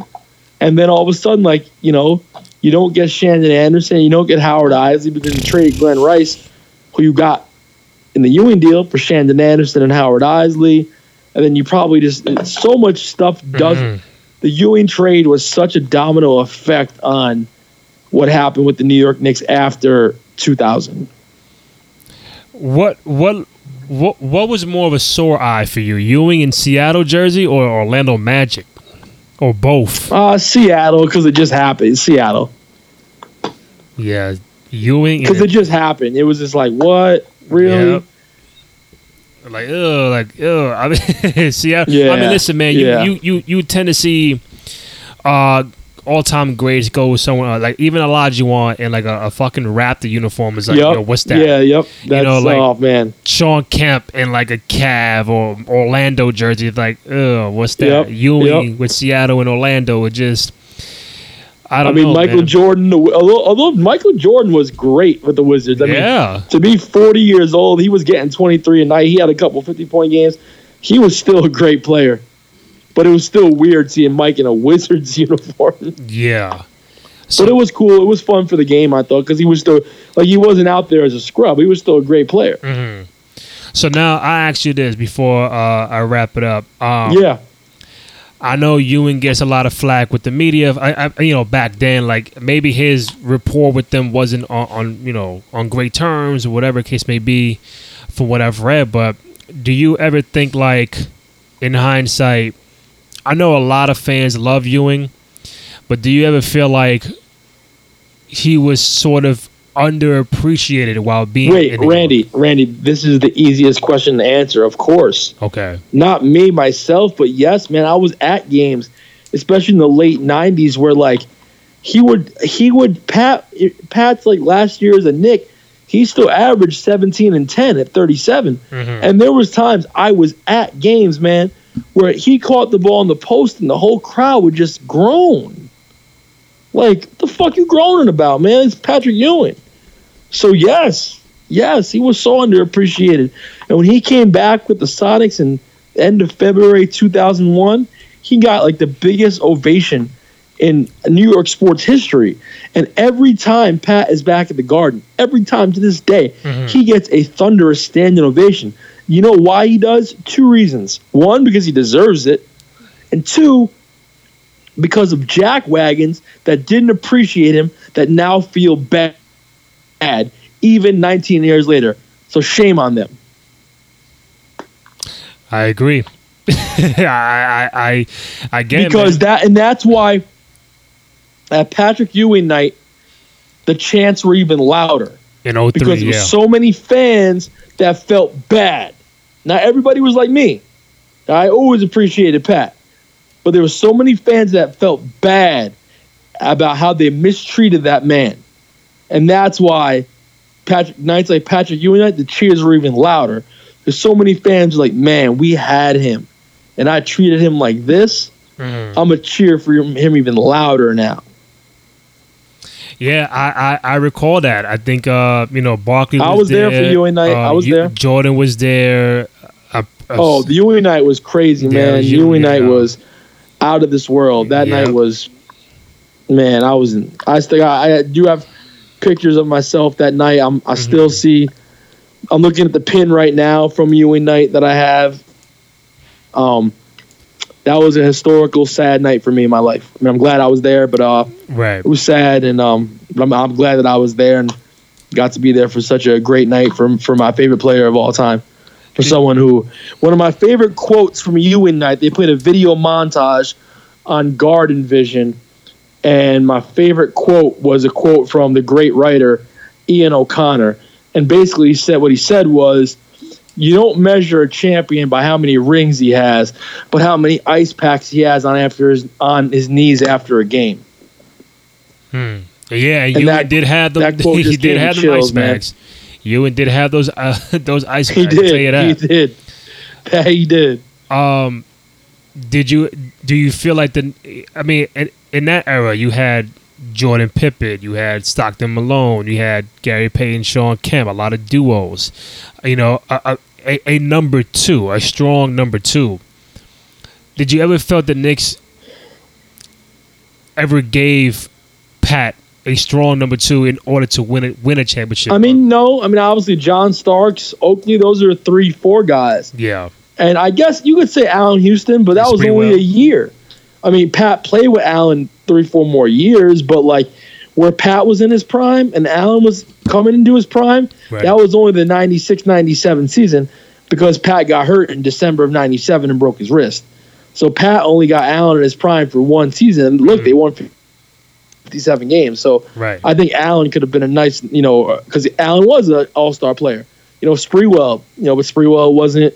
Sprewell was great, but Pat then was declining, although he was still good, very good. Yeah. So, yeah, Pat in his prime never really had that number two guy.